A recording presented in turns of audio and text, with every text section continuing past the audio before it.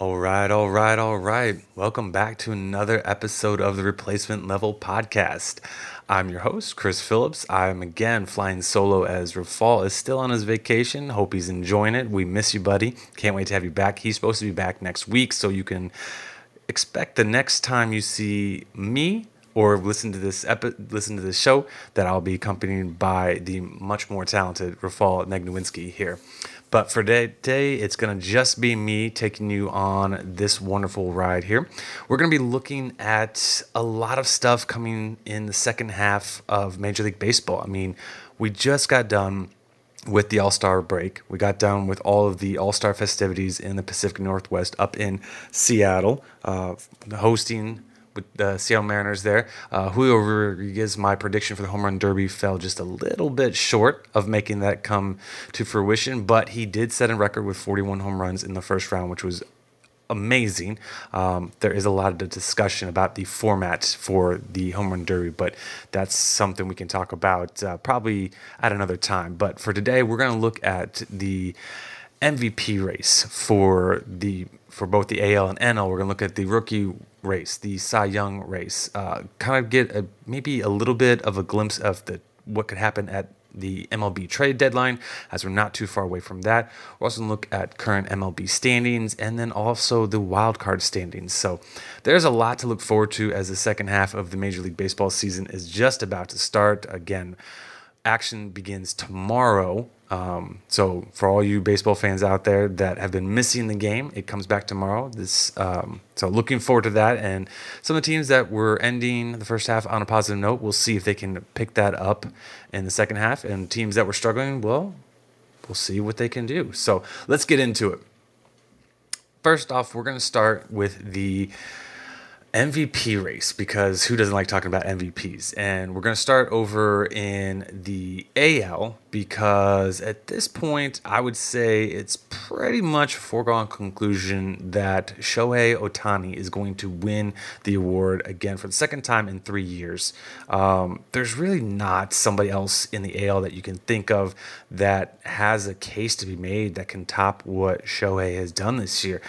It is interesting to see that as of right now, Aaron Judge is kind of in second place, considering he's been hurt a lot. But at the same time, you look at what the Yankees done with him in and out of the lineup, and there is a vast difference to what the Yankees are. So, that comes back down to it's called most valuable player, and Aaron Judge is clearly the most valuable player to the New York Yankees. They are a completely different team with him in the lineup than they are without him. And there's always that debate about players who are injured and how teams perform, like how much weight do you give that guy versus a guy who's healthy and continuing to produce. So that'll be a fun topic for those. But I mean, really, it's Shohei Ohtani by a long shot. There's a lot. There's a lot that he's just done in this first half, and it's incredible, the season that he's having. I mean, it's like the best season in baseball we've seen from a single player, and that is topping what Babe Ruth did back in the early 1900s and stuff. So it's Shohei all the way in the AL.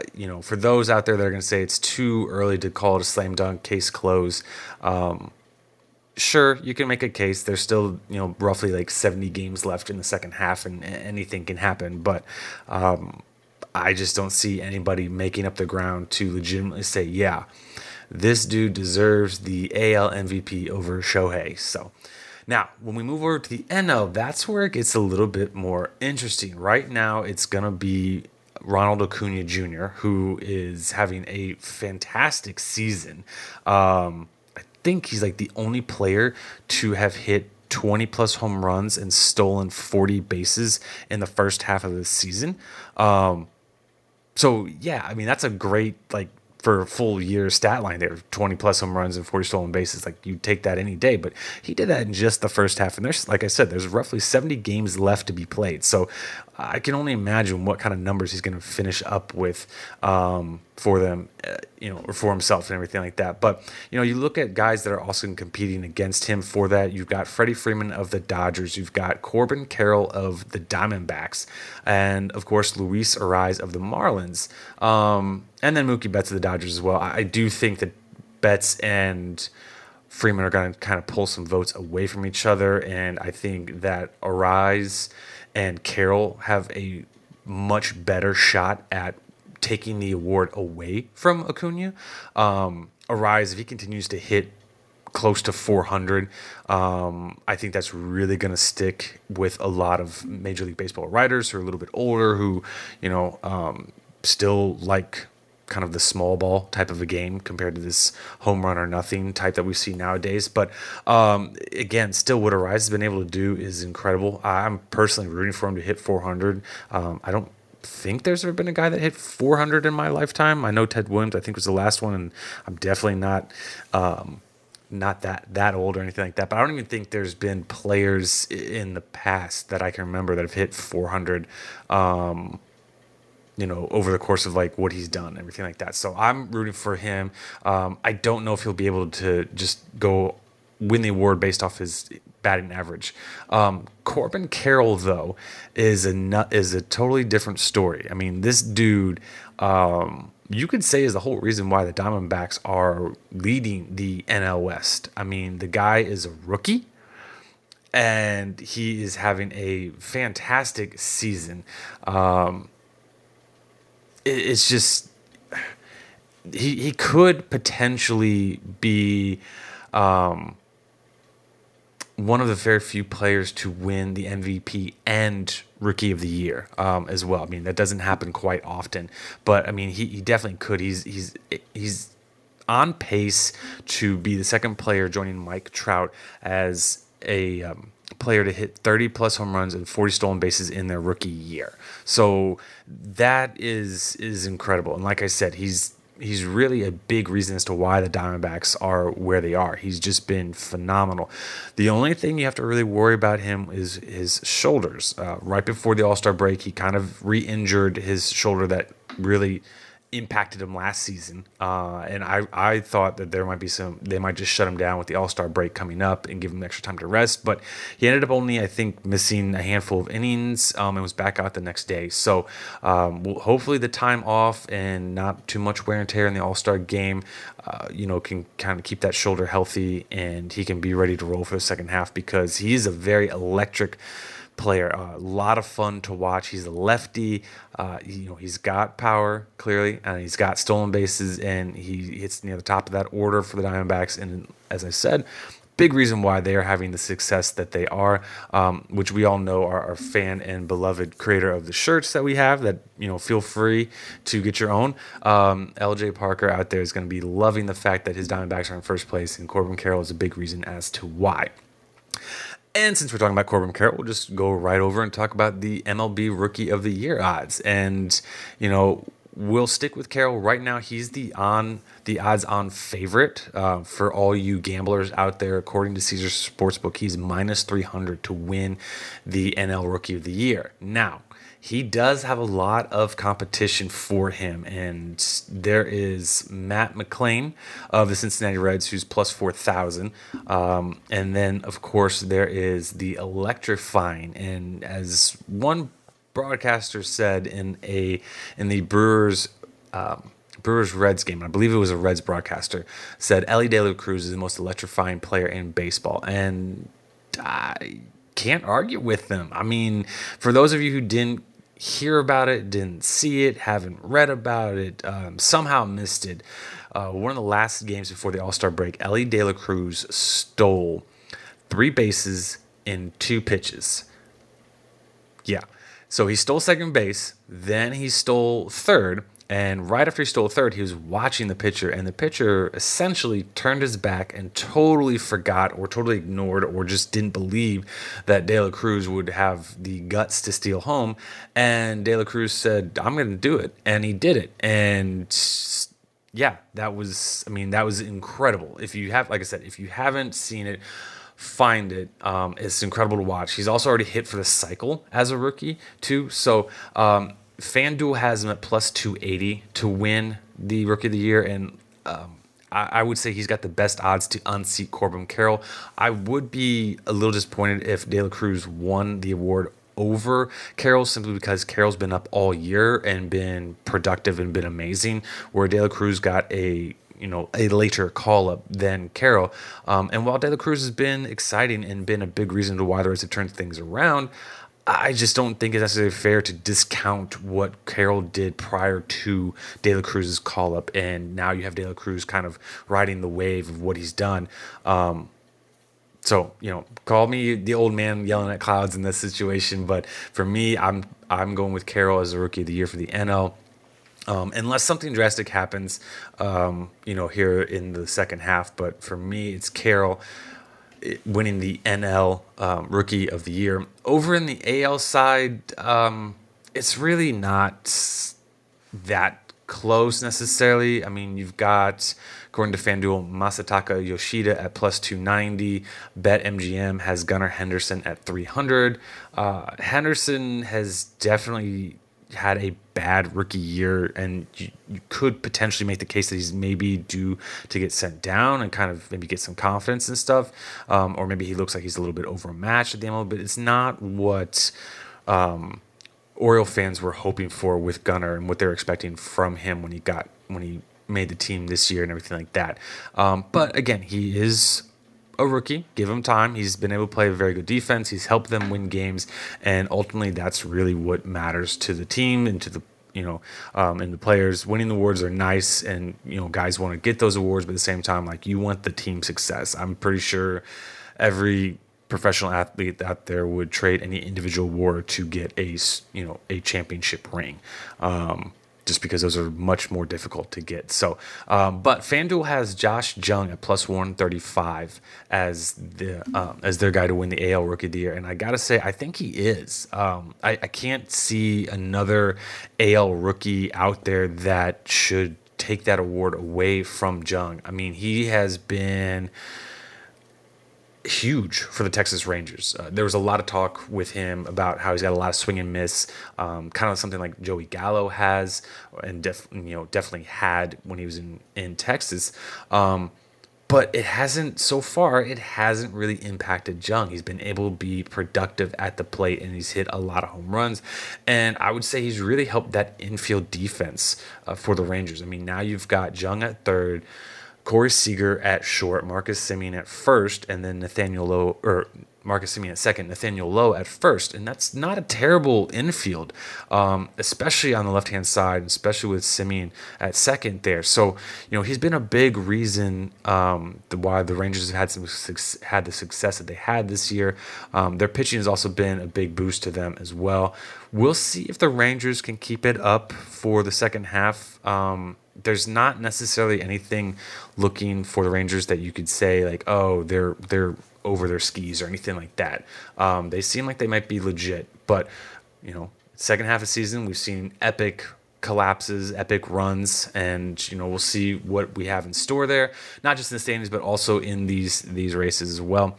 Finally, we're going to move over to the Cy Young, and this should be a lot of fun because, in my opinion, there's not a clear-cut, front runner for either side. Like, you have a lot of guys that you can make a very strong and very legitimate case for them to be the respective AL or NL Cy Young Award winner. Right now, according to ESPN's Cy Young predictor, they've got their top five as Zach Eflin at number 5, Jordan Romano, number 4, Nathan Eovaldi at number 3, Felix Bautista at number 2, and then Shane McClanahan at number 1. The other guys you have in the top 10 are Garrett Cole, Dane Dunning, Emmanuel Clase, Carlos Estevez, and Joe Ryan. All those guys, I think, are deserving of it. I think you can make a very strong case for each one of those guys to be the award winner. It's going to be interesting how the closers specifically stack up against starters, because I wouldn't say any of them are having a dominant season. And when I'm talking dominant season, I'm talking back to the Eric Gagne years or to the Mariano Rivera seasons, or, when the guys are just lights out and they're locking it down and there's not anything the other team's really going to be able to do unless those closers just happen to make a mistake pitch or somehow don't get the ball to move the way they wanted to or anything like that. I don't believe any of those closers are on a record pace or anything like that. So it'll be interesting to see how they can kind of fare as this second half goes along. I have a little bit of a bias for Joe Ryan because he's on my fantasy team, so I'm definitely going to be saying he should be the number one guy. But he's got some ground to make up. He's right before the end of the first half, he was kind of oscillating between really good starts and really bad starts. Now, there wasn't a whole lot of a coincidence considering his really good starts were coming against really bad teams and his really bad starts were coming against really good teams. So we'll see if that's maybe just like a fluky thing or something that happened in the season, like bad timing, bad luck, or maybe he's just getting a little tired. And so this all-star break was enough to like rejuvenate him and kind of refresh him. But for me, I'd like to see Joe Ryan of the Twins be the guy to win it. He was a former Tampa Bay prospect that was sent over. I forget what the package was, who the Rays got in return. But I'd like to see Ryan get it. He's had a great year. But Shane McClanahan has been phenomenal for the Tampa Bay Rays, and considering they've lost a few pitchers before the season started that were, or before the season started or early on, that were expected to be big assets for the Tampa Bay Rays, and he's been very, very good. I can't fault him. He's got an 11-1 record with a 2.53 ERA. The dude is legit. Over in the NL right now, again, according to ESPN's Cy Young predictor, their top five are going to be Camilo Doval at number 5, Clayton Kershaw at number 4, Spencer Strider at 3, Zach Gallen at 2, and Alexis Diaz at number 1. So the Reds closer is currently the front runner there. And same thing, like I said, with the AL closers. I don't necessarily see these guys sticking around in there. I expect them to kind of fall on the wayside and everything like that. Rounding out the top 10 is Devin Williams, Merrill Kelly, Justin Steele, Bryce Elder, and Charlie Morton. So, Duvall, Williams, and Alexis Diaz, like I said, I expect them to slide down the Cy Young winner awards. I'm a little bit surprised that Zach Gallen is number 2 and not number 1. I mean, he's logged 118 in 18.1 innings. He's got 125 strikeouts. He's 11-3, a 3.04 ERA. He's been arguably the best NL pitcher this year. He's having a better season than he did last year, and last year was a great season for him. So, I wouldn't be surprised if he slides up and becomes the front runner. I do think Spencer Strider is going to have a case and have a strong case at that, as well as the second half continues, as he's the league leader in strikeouts. So yeah, that's impressive in its own right. And then Clayton Kershaw, was kind of Mr. Reliable for the Dodgers this season.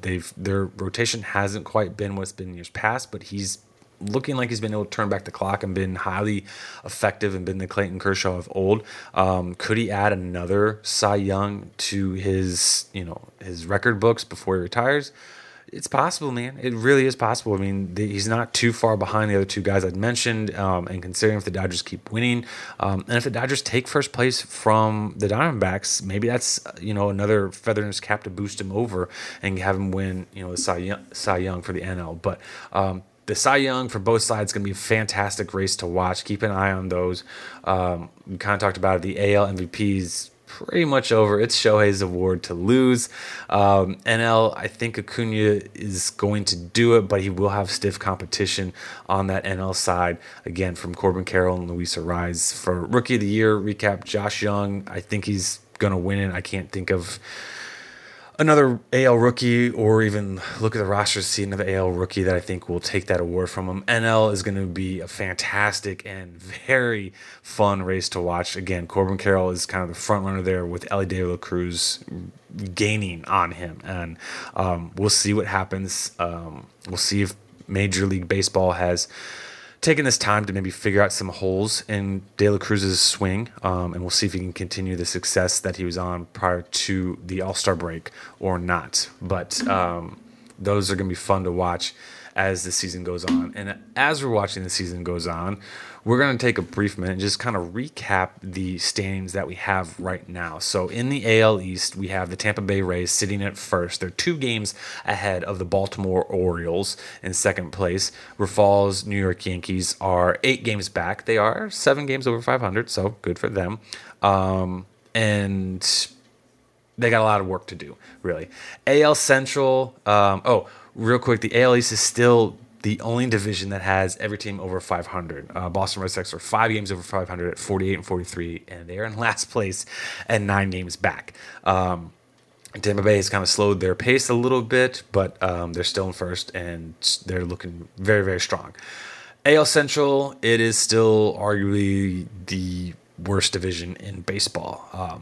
The Cleveland Guardians are in first place with a 500 record at 45 and 45. The Minnesota Twins are 1 game under 500 at 45 and 46, and they sit a half game back in second place. And then, maybe surprisingly, the Detroit Tigers are in third, only 5.5 games back. So there's enough time that they could close that gap and win the division. It would be shocking if they did, as I see both the Guardians and the Twins having better lineups, better rosters. But that doesn't matter when you go out and you play the games and you score more runs than your opponent does, and that's just the way it goes. So, we'll see what happens to the AL Central. They're most likely only going to be getting one team in the playoff, and thank God, because I don't really want to see any of these other teams in there because they're not great. Sorry. Moving over to the AL West, the Texas Rangers are in first place at 52 and 39. They have a 2-game lead over Houston Astros, who are in second at 50 and 41. Third place are my Seattle Mariners, your most recent host of the All-Star festivities. They're at 45 and 41. They were able to climb over 500. They sit 6 games back in the AL West. They've not been very good. So if we're talking about bad baseball and not fun teams to watch, you can lump the Seattle Mariners in that group because they've not been enjoyable. They've been highly disappointing and very frustrating to their fan base. And I'll get off my fanboy soapbox there, and we'll get back to talking about regular baseball here. But the AL West, like I said, the Rangers, they're looking pretty legit. They're 27-18 on the at home. They're 25-21 on the road. So, it's not a situation where they're better on one side or the other or anything like that. They're taking care of business where they need to be doing so.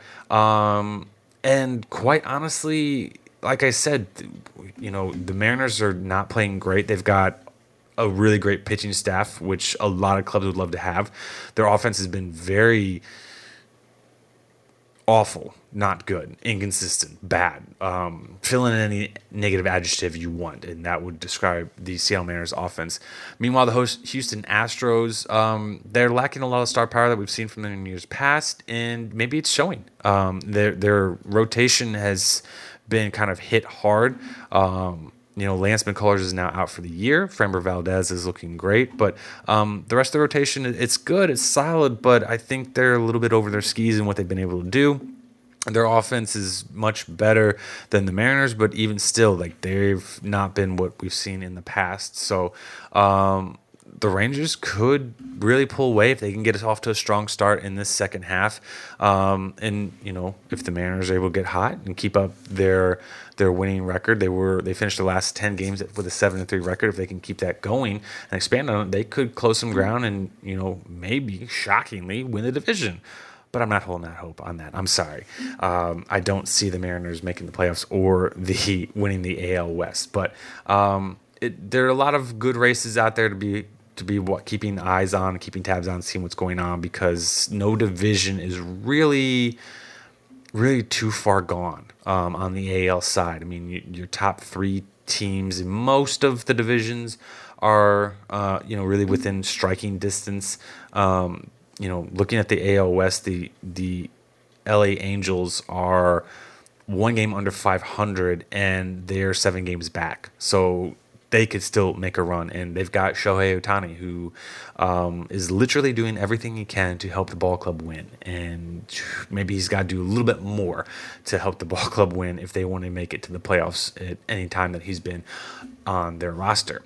Moving over to the NL, we're going to start in the NL East. The Atlanta Braves, who are maybe the closest thing to being the team to beat this year. They're 60-29. They've got the best record in baseball. They have an 8.5 game lead in their division. The Miami Marlins are second with a 53-39 record. Then you've got the Phillies at 48-41, who are 12 games back.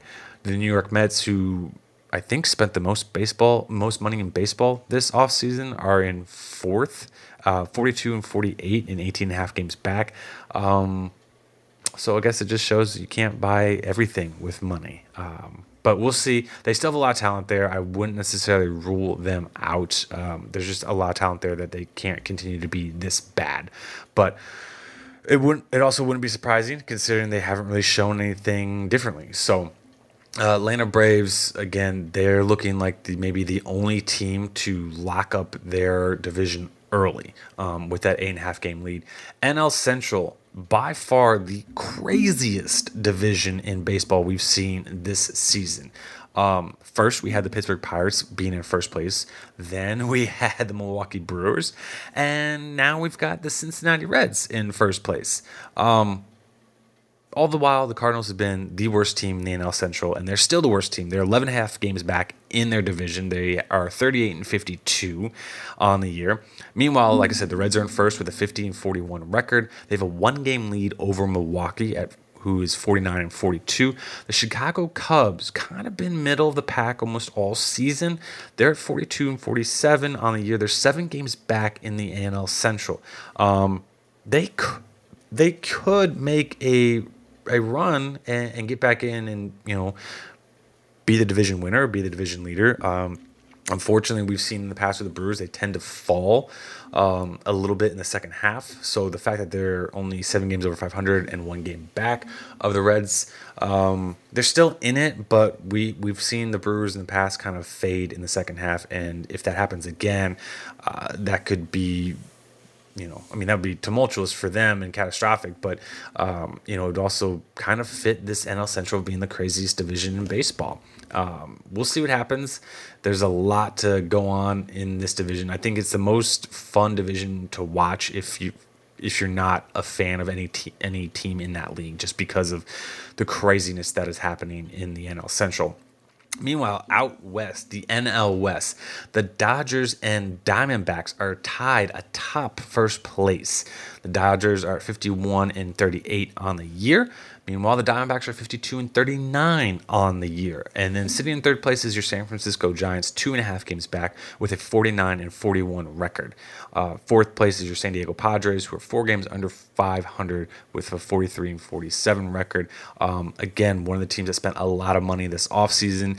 And just a reminder that just because you spent a lot of money in the offseason and you arguably won the offseason doesn't mean you're going to win the regular season. And that's just another example of this. Again, the Padres have a lot of talent there. I can't see them continuing to be as bad as they are, but again, they haven't shown us anything otherwise. So what's really to make us think differently other than the fact that we see the talent that they have there, and that talent has been really good in the past. Now, with that being said, Manny Machado, who's been a huge disappointment in most of the first half, really started to come on in this last month, the month of June, and heading into the All-Star break. If he can continue this streak that he's on, this hot streak that he's on, that could be a big boost to the Padres offense and be a big reason why they make a run there. Dodgers, Diamondbacks, it's going to be fun to watch those two teams. Obviously, Dodgers been there, done that a lot. The Diamondbacks, not so much recently. But it's going to be a fun NL West race to watch. And like I said, with all this, the Braves are the only team really that's out there that I can say with real certainty that they're going to win their division, and it's not even close. It really isn't. But now the fun part, if you are not a division leader, is going to be the wild card standings. This year we've got 3 teams in the wild card hunt. Just recapping your division leaders for the AL, you've got Tampa Bay from the East, Cleveland from the Central, and Texas from the West. All 3 of those guys are your division leaders there, and they're a pretty strong team. Cleveland, maybe not so much, but they are winning baseball games, and that's really all that matters. They are the only division leader. I take that back. They're one of 2 division leaders that have a negative run differential. Cleveland is at -7 in the run differential. Cincinnati is the other division leader. They're -9. So it's a bit interesting to see that because your division leaders typically are teams that are great pitching, great offense, and these two teams are kind of different. Now, granted, run differential is very much skewed by scores, so it's not a stat that you can totally take for certain because you could win a lot of close one-run games, but in some games you just get blown out or shut out, and that skews your run differential. So like I said, not a lot to kind of hang your hat on there. But when we look at the wild card race for the AL, it's a fun one. It's gonna be a lot of just a lot to watch there. Baltimore is currently the number one wildcard team. They're 5 games up on Houston and Toronto, who round out the other 2 wildcard spots. They're both tied, same record, 50 and 41. And then right after that, only 1 game back is the New York Yankees. So you could conceivably have the entire wildcard teams be represented by the AL East teams. It would not be too shocking to see that, considering how strong the AL East has been all season long. And again, when Judge comes back, he's going to make that Yankees team a completely different ball club. Their offense will go into another level.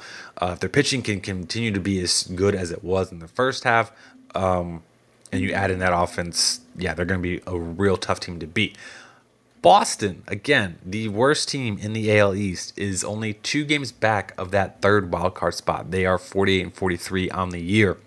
So again, they could make it in as well. It would take just a nice hot streak to get in, and surprisingly, Boston could be that hot streak away from being in the wild card race. Finally, we're going to talk about the Seattle Mariners. They're only 4 games back in the AL wild card. They can be in it as well. Same with the Angels, and the Twins are also 5 games. Both of them are 5 games back. So that's really kind of your top guys. After that, you get to Detroit, who's 10 back, and they've got a better shot at winning their division than they do getting the wild card. And really, with the AL Central, it's division or bust. If you're not winning the division, you're not getting in the playoffs. It's just that simple. Really, the Twins, 5 games back, not a lot. They could overcome it in the second half, but again, they've just been not great to see all season long. And really, every team in the AL Central has not been great all season long. So that's part of the reason why I say for the AL Central, it is division or bust. But, looking at some other teams like the Angels, the Mariners, the Red Sox, the Yankees, they've all shown some glimpses, some small flashes that they can be a team that can put it together and do it at the right time. All the teams that I mentioned that are legitimately, going down to Minnesota, they all have a plus run differential. Again, it doesn't mean necessarily a lot because it's all about the runs you score in your games versus how many you don't score. So it's just typically you see teams that have positive run differentials are winning teams, and all these teams in here for the most part are 500 or better.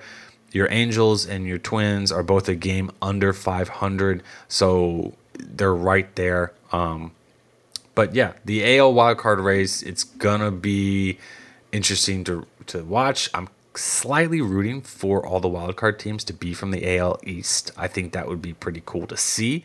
I don't really care if it's Boston or New York who makes it in there, but it would be really cool to see the AL wildcard race come down to basically just the AL East division standings, because they've been arguably the best division in baseball. NL division leaders, again, are your Atlanta Braves, of the East, your LA Dodgers of the West, and your Cincinnati Reds of the Central. Like I said, the Reds are the only NL division leader who's got a negative run differential. For your wildcard teams, you've got in the top spot the Miami Marlins, who are 3 games up. They have a -5 run differential. And then Arizona Diamondbacks are in second place in the wildcard standings at +2.5 games, followed by your San Francisco Giants, who are currently in the 3rd wildcard slot. So again, looking at the NL the NL wildcard race. You could have the NL West representing most of the teams in the playoffs, which would be cool. It wouldn't necessarily be as cool as the AL East doing it, just because the AL East would have 4 teams in. So basically, their entire division in, where the NL West would have 3 out of their 5. But still, be fun to see all the same. Right outside and right behind San Francisco Giants are the Philadelphia Phillies. They're half game back of them, and there's a lot of talk coming out of this All-Star break and heading into the second half of the season about how the Phillies have finished up the first half of the year strong. Their last 10 games, they're 6-4. Their offense started clicking. Their pitching was being better, and there is the expectation that the Phillies are going to be buyers at the trade deadline and make some adjustments, make some moves to bolster their roster and help them get back into the playoffs, and make another run at a World Series. If that's to be true and to believe, then yeah, that half game is probably going to be overcome quickly, and it wouldn't be shocking to see the Giants and the Phillies kind of fighting for that last spot and looking every day, and one of them's in, the other one's out, and then it flips the next day. So it'll be fun. Right behind Philly, also a half game back, is the Milwaukee Brewers. Again, we talked about with the NL Central being the craziest division. The Brewers, they are one of a few team, they've got a -13 run differential. They have arguably, like, of the teams that are legitimately in the wild card race, the worst run differential. And again, it doesn't necessarily mean anything. It is just an interesting stat to look at and to see, considering teams that are successful, teams that win, are teams that have a positive run differential, and the Milwaukee Brewers do not. So if they're going to get in, they're really going to need to right that ship and start scoring more runs, scoring a lot of them. It'll also be interesting to see, as the trade deadline gets closer, what they decide to do. They've got some intriguing players on their roster, Corbin Burnes, that could be a big addition to other teams going for playoff pushes. And considering Corbin Burnes has not signed any sort of extension and has no intention of doing so, could the Brewers decide, if things aren't going their way, they decide, you know what, we're going to trade him and get something for him. I know when we had Jack on, I think he was saying that's probably not going to be the case, but we'll see. It's been a while since we had him on here, and it's been been some time since the Brewers were kind of legitimately winning their division and looking at playoffs and everything like that. So we'll see what happens. Things can get crazy come trade deadline. GMs make some good moves. GM makes some ridiculous moves. Looking at you, AJ Preller, when you decided to move Andres Munoz, Ty France, to the Seattle Mariners for a backup catcher in Austin Nola, and that hasn't really worked out for the Padres, but for the Mariners, we very much are appreciative and thankful for that deal. But right behind the Milwaukee Brewers is the San Diego Padres. They're 6 games back. After that is the Cubs at 6.5. The Mets 7 games back, and then your Pittsburgh Pirates at only 8 games back. Now, it is interesting with the Pirates, as it's been reported the Pirates are expected to be sellers at the trade deadline, which, again, their team that started off the year hot were winning the NL Central. They're 8 games back of the third wildcard spot. 8 games isn't necessarily a lot, considering there's so much baseball left to be played. Again, we're looking at roughly 70 games. They could do it, but they're going to have to really show something here in the next 2 weeks, because the trade deadline is August 1st. So we're roughly, 18 days away from the MLB trade deadline. And so if the Pirates are, the players specifically, if they're going to show their management that, hey, we can win, give us a little bit of help, give us a little bit of boost, give us some more pitching, maybe a little bit more offense too, we can get it done. They're really going to have to show something coming out of coming into the second half here, and they're going to have to do it quickly because they don't have a lot of time.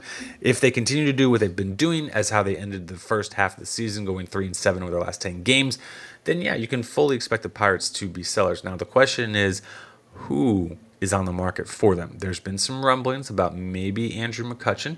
I don't think that's necessarily the greatest idea. I understand it is a business, and Andrew McCutchen could bring them a nice little return. But it was a big deal that he came back this offseason, and he's kind of the guy, the face of the franchise for the last like 20 years for the Pirates, or at least the last like 10. And you got him back, and now you're going to trade him. That's going to be really fun. I don't know if that's the right word. I don't want to use the word interesting because I've been using it a lot, but it really is something to keep an eye on because that fan base is sick and tired of losing. They're sick and tired of not making aggressive pushes to actually go and make a contender in there. And now you have like their prodigal son that you got him back, and it was a big boost to the season, and you're going to go ahead and trade him away. Woo. That could be something to keep an eye on in Pittsburgh as well. We're going to kind of shift over to looking at the trade deadline. Like I said, it is August 1st. We're roughly 18 days away. And when we're looking at potential teams that are going to be buyers and sellers, obviously, your division leaders are the Braves are expected to be buyers at the deadline. But the real question is, considering they're really strong, they've got a really good offense. They've got a really good starting rotation when healthy. And honestly, Kyle Wright and Max Fried are both expected to come back and be helpful for them in this second half.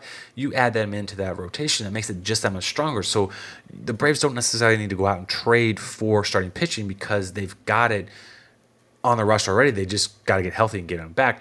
Then you look at their bullpen. Their bullpen is really strong. I mean, you've got a bunch of like former closers in that bullpen that they could turn to and, can get that mindset of, okay, game's on the line, get that out. So there is a bit of bad news, though. One of their big-time relievers, Nick Anderson, has just been put on the 60-day IL, so he's not going to be back till September. That could be something to keep an eye on because he's had a strong season, and he's a very strong bullpen guy. Gets a lot of strikeouts in his time when he comes in there. But we'll see. My guess is if the Braves are going to make some moves, it's going to be some smaller ones. Something maybe just a small bullpen addition here and there. Maybe they look to upgrade shortstop if they feel like what Orlando Arcia has done in the first half is a little bit of a fluke. On the flip side, though, they've got Vaughn Grissom in their minor leagues, that they could call up, and he could provide that offensive jolt from the shortstop position. Now, his defense may be a little suspect and could be problematic, but we'll see. The Braves don't necessarily be too aggressive when it comes to the trade line because they're in a really good spot. Now, you look at teams like Miami, they could go out and they could really need to make some moves in order to, if they want to gain some ground, especially when we're talking about wild card. Granted, they're the first wild card team and got a 3-game lead, but you look at some of the teams that are behind them, like the like the Diamondbacks, like the Giants, like the Phillies, like the Brewers, and the Padres. Those clubs have some either more star power or they've got big bankroll and they can go out and make some moves. So, if the Marlins are going to keep this winning up, they're going to have to make some moves as well. But the thing is, when you're looking at teams that are going to be sellers, they don't have a lot necessarily to offer, at least not something that is going to be a big boost to a contending team. I mean, just looking at the bottom 3 NL teams, you got the St. Louis Cardinals, the Washington Nationals, and the Colorado Rockies. I don't know anybody in Washington that, we're hearing a lot of talk about, oh, this guy's going to be moved, and if he gets moved, these are the teams that he could move to, and if he goes there, he could really provide a big boost for them. Now, when we're talking about the Cardinals, obviously Nolan Arenado's name has kind of come up. Paul Goldschmidt's name is also kind of come up. Those are 2 guys that are that type of player, but outside of them, who else, really? And the thing is, like, if you move those guys, do you have somebody of their caliber waiting for them? Now, third base, I think they do. They could put Nolan Gorman back at third, or they could just give the position full-time to Jordan Walker. Both those guys have had pretty good first halves, so third base, I think you'd kind of be okay. First base is a little bit different. I know they had a kid that kind of got some time here and there in the first half. We'll see how they feel about it moving forward, but I think if you're talking about which player between Arenado and Goldschmidt is more replaceable, I would lean a little more towards Arenado being that, just because of the young depth that we've seen, young depth that they have there that's proven to be able to hit at the major league level. Maybe they're not Nolan Arenado in the glove, on the defensive side, but what they do offensively, I don't think will be a big drop off, and I don't think too many fans would be too disappointed in a little bit of a lesser defensive third baseman moving from Arenado to one of those guys. But Colorado, you've got Chris Bryant, you've got Charlie Blackmon, and I mean, does Colorado really want to go move Chris Bryant after they just kind of gave him a bunch of money to have him come to their team and kind of be a guy they want to build around? Charlie Blackmon, at this point, he's kind of a fourth outfielder or DH guy. How much is he going to be able to get you in return? Let's say he goes to a team like Seattle who could use a little bit of offensive help. Can he really be that missing piece that gets that offense more consistent and rolling? Maybe, I don't know. I'm not really buying it. So, it's things like that. And then, the bottom teams in the AL, you've got the Kansas City Royals, you've got the Oakland A's. There's nobody really there that you want on those rosters. Or at least those teams are going to be willing to trade. Like Bobby Witt would be a hot commodity, but I don't see the Royals giving up on him. Now, you look at a team like the Chicago White Sox, who's largely been rumored to be sellers at the deadline. It's talking about, I believe Buster Olney tweeted out today that Lucas Giolito is rumored to be a top priority of the LA Dodgers. That White Sox rotation is very strong. They do have a lot of arms there that could make big impacts for contending teams. But again, the White Sox are kind of the only team really that can offer that kind of firepower, because they may be looking to kind of reset their sites, reset their system and everything like that. So, you're looking at potentially just the White Sox and the Cardinals as kind of being the only two teams that can really offer some sort of punch to contending teams. You have other teams that are out there that could be in the case for making a wild card run if they get hot, but they could also be in the case for kind of shutting it down and looking to the future. We're talking about your New York Mets, your Chicago Cubs, your San Diego Padres. Again, your Milwaukee Brewers, maybe so. We'll see what happens here. But then also teams like the Seattle Mariners, Minnesota Twins, Boston, New York Yankees. But some of those teams, like the players that you can offer to the contending teams to provide that punch, are guys that those teams are kind of built around, or that they want to be a part of their core group that they're going to be building a contender around. So a guy, for example, like Luis Castillo, who's an all-star, the Mariners traded a big portion of their farm system to get him. He'd be a hot commodity for any team that's out there that would be wanting to get him. I just don't see the Seattle Mariners wanting to trade him, because they spent so much to get him and they value him. They also signed him to an extension too, by the way. So I don't see them wanting to move a guy like Castillo at this deadline. And like I said, he would be a big time player, but he's not going to be moved.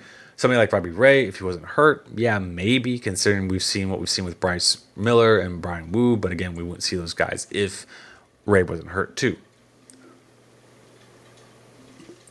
So it's going to be interesting this trade deadline to see what happens, because teams are going to need to come out of this second half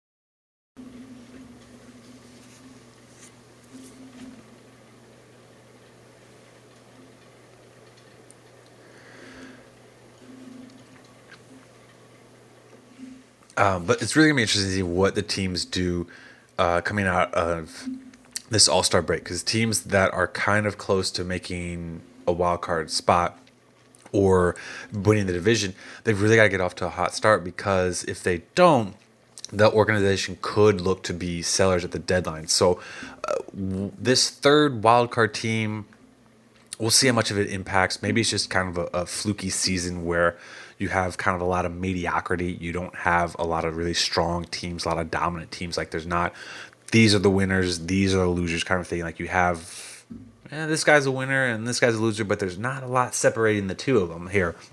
So maybe it's just a weird year, but this trade deadline, I kind of don't think it's going to be too active or too crazy, just because, like I said, the teams that are bad that we're going to be clear sellers, they don't necessarily have a lot to offer the teams that are the winners and going to be going for it. So now, in saying that, does a team like Minnesota get together with Milwaukee and they kind of swap some players and kind of make both teams better? Yeah, I can see that happening too, but it's just, I don't know. Going with the mindset of the sellers are going to sell and the buyers are going to buy. I don't think you're going to see a lot of teams who are, quote, buyers or contenders trading with other buyers and contenders because they're both wanting the same thing. So this trade deadline could be a very quiet one, could be a very boring one, which would kind of be unfortunate considering the success and the positive that we've seen coming from the MLB this year with the bigger bases, the amount of times pitchers can throw over to those bases, and then also, the pitch clock in there as well too. So it'll be interesting to see. We've got a lot going on in this second half. Again, share with us your thoughts, your comments. Follow us on Twitter. Follow us everywhere you can follow the show, really. We're talking about YouTube. We're talking about Apple Podcasts, Spotify, any of those places. Tell your friends about us, share us with them, talk to people about us, interact with Rafal, interact with myself on Twitter. You can find me at C_Phillips_13. I can't think of Rafal's Twitter handle. I'm sorry, Rafal. I gotta get better at that. But find us on Twitter, chat with us. We love to talk baseball. We love to talk to you about really anything sports related, for that matter. But tell your friends, share us with everybody. Give us a like, give us a follow, give us comments. We will see you guys all next week. Again, like I said, Rafal is out, but he'll be back next week. So it'll be Rafal and myself doing the show for the first time, and it will be just a few days into the second half. So we'll see what we can uncover and what we can see from these teams that are really going to be needing and making a push for this upcoming season. But again, thank you guys for listening. Thank you guys for following. Until next time.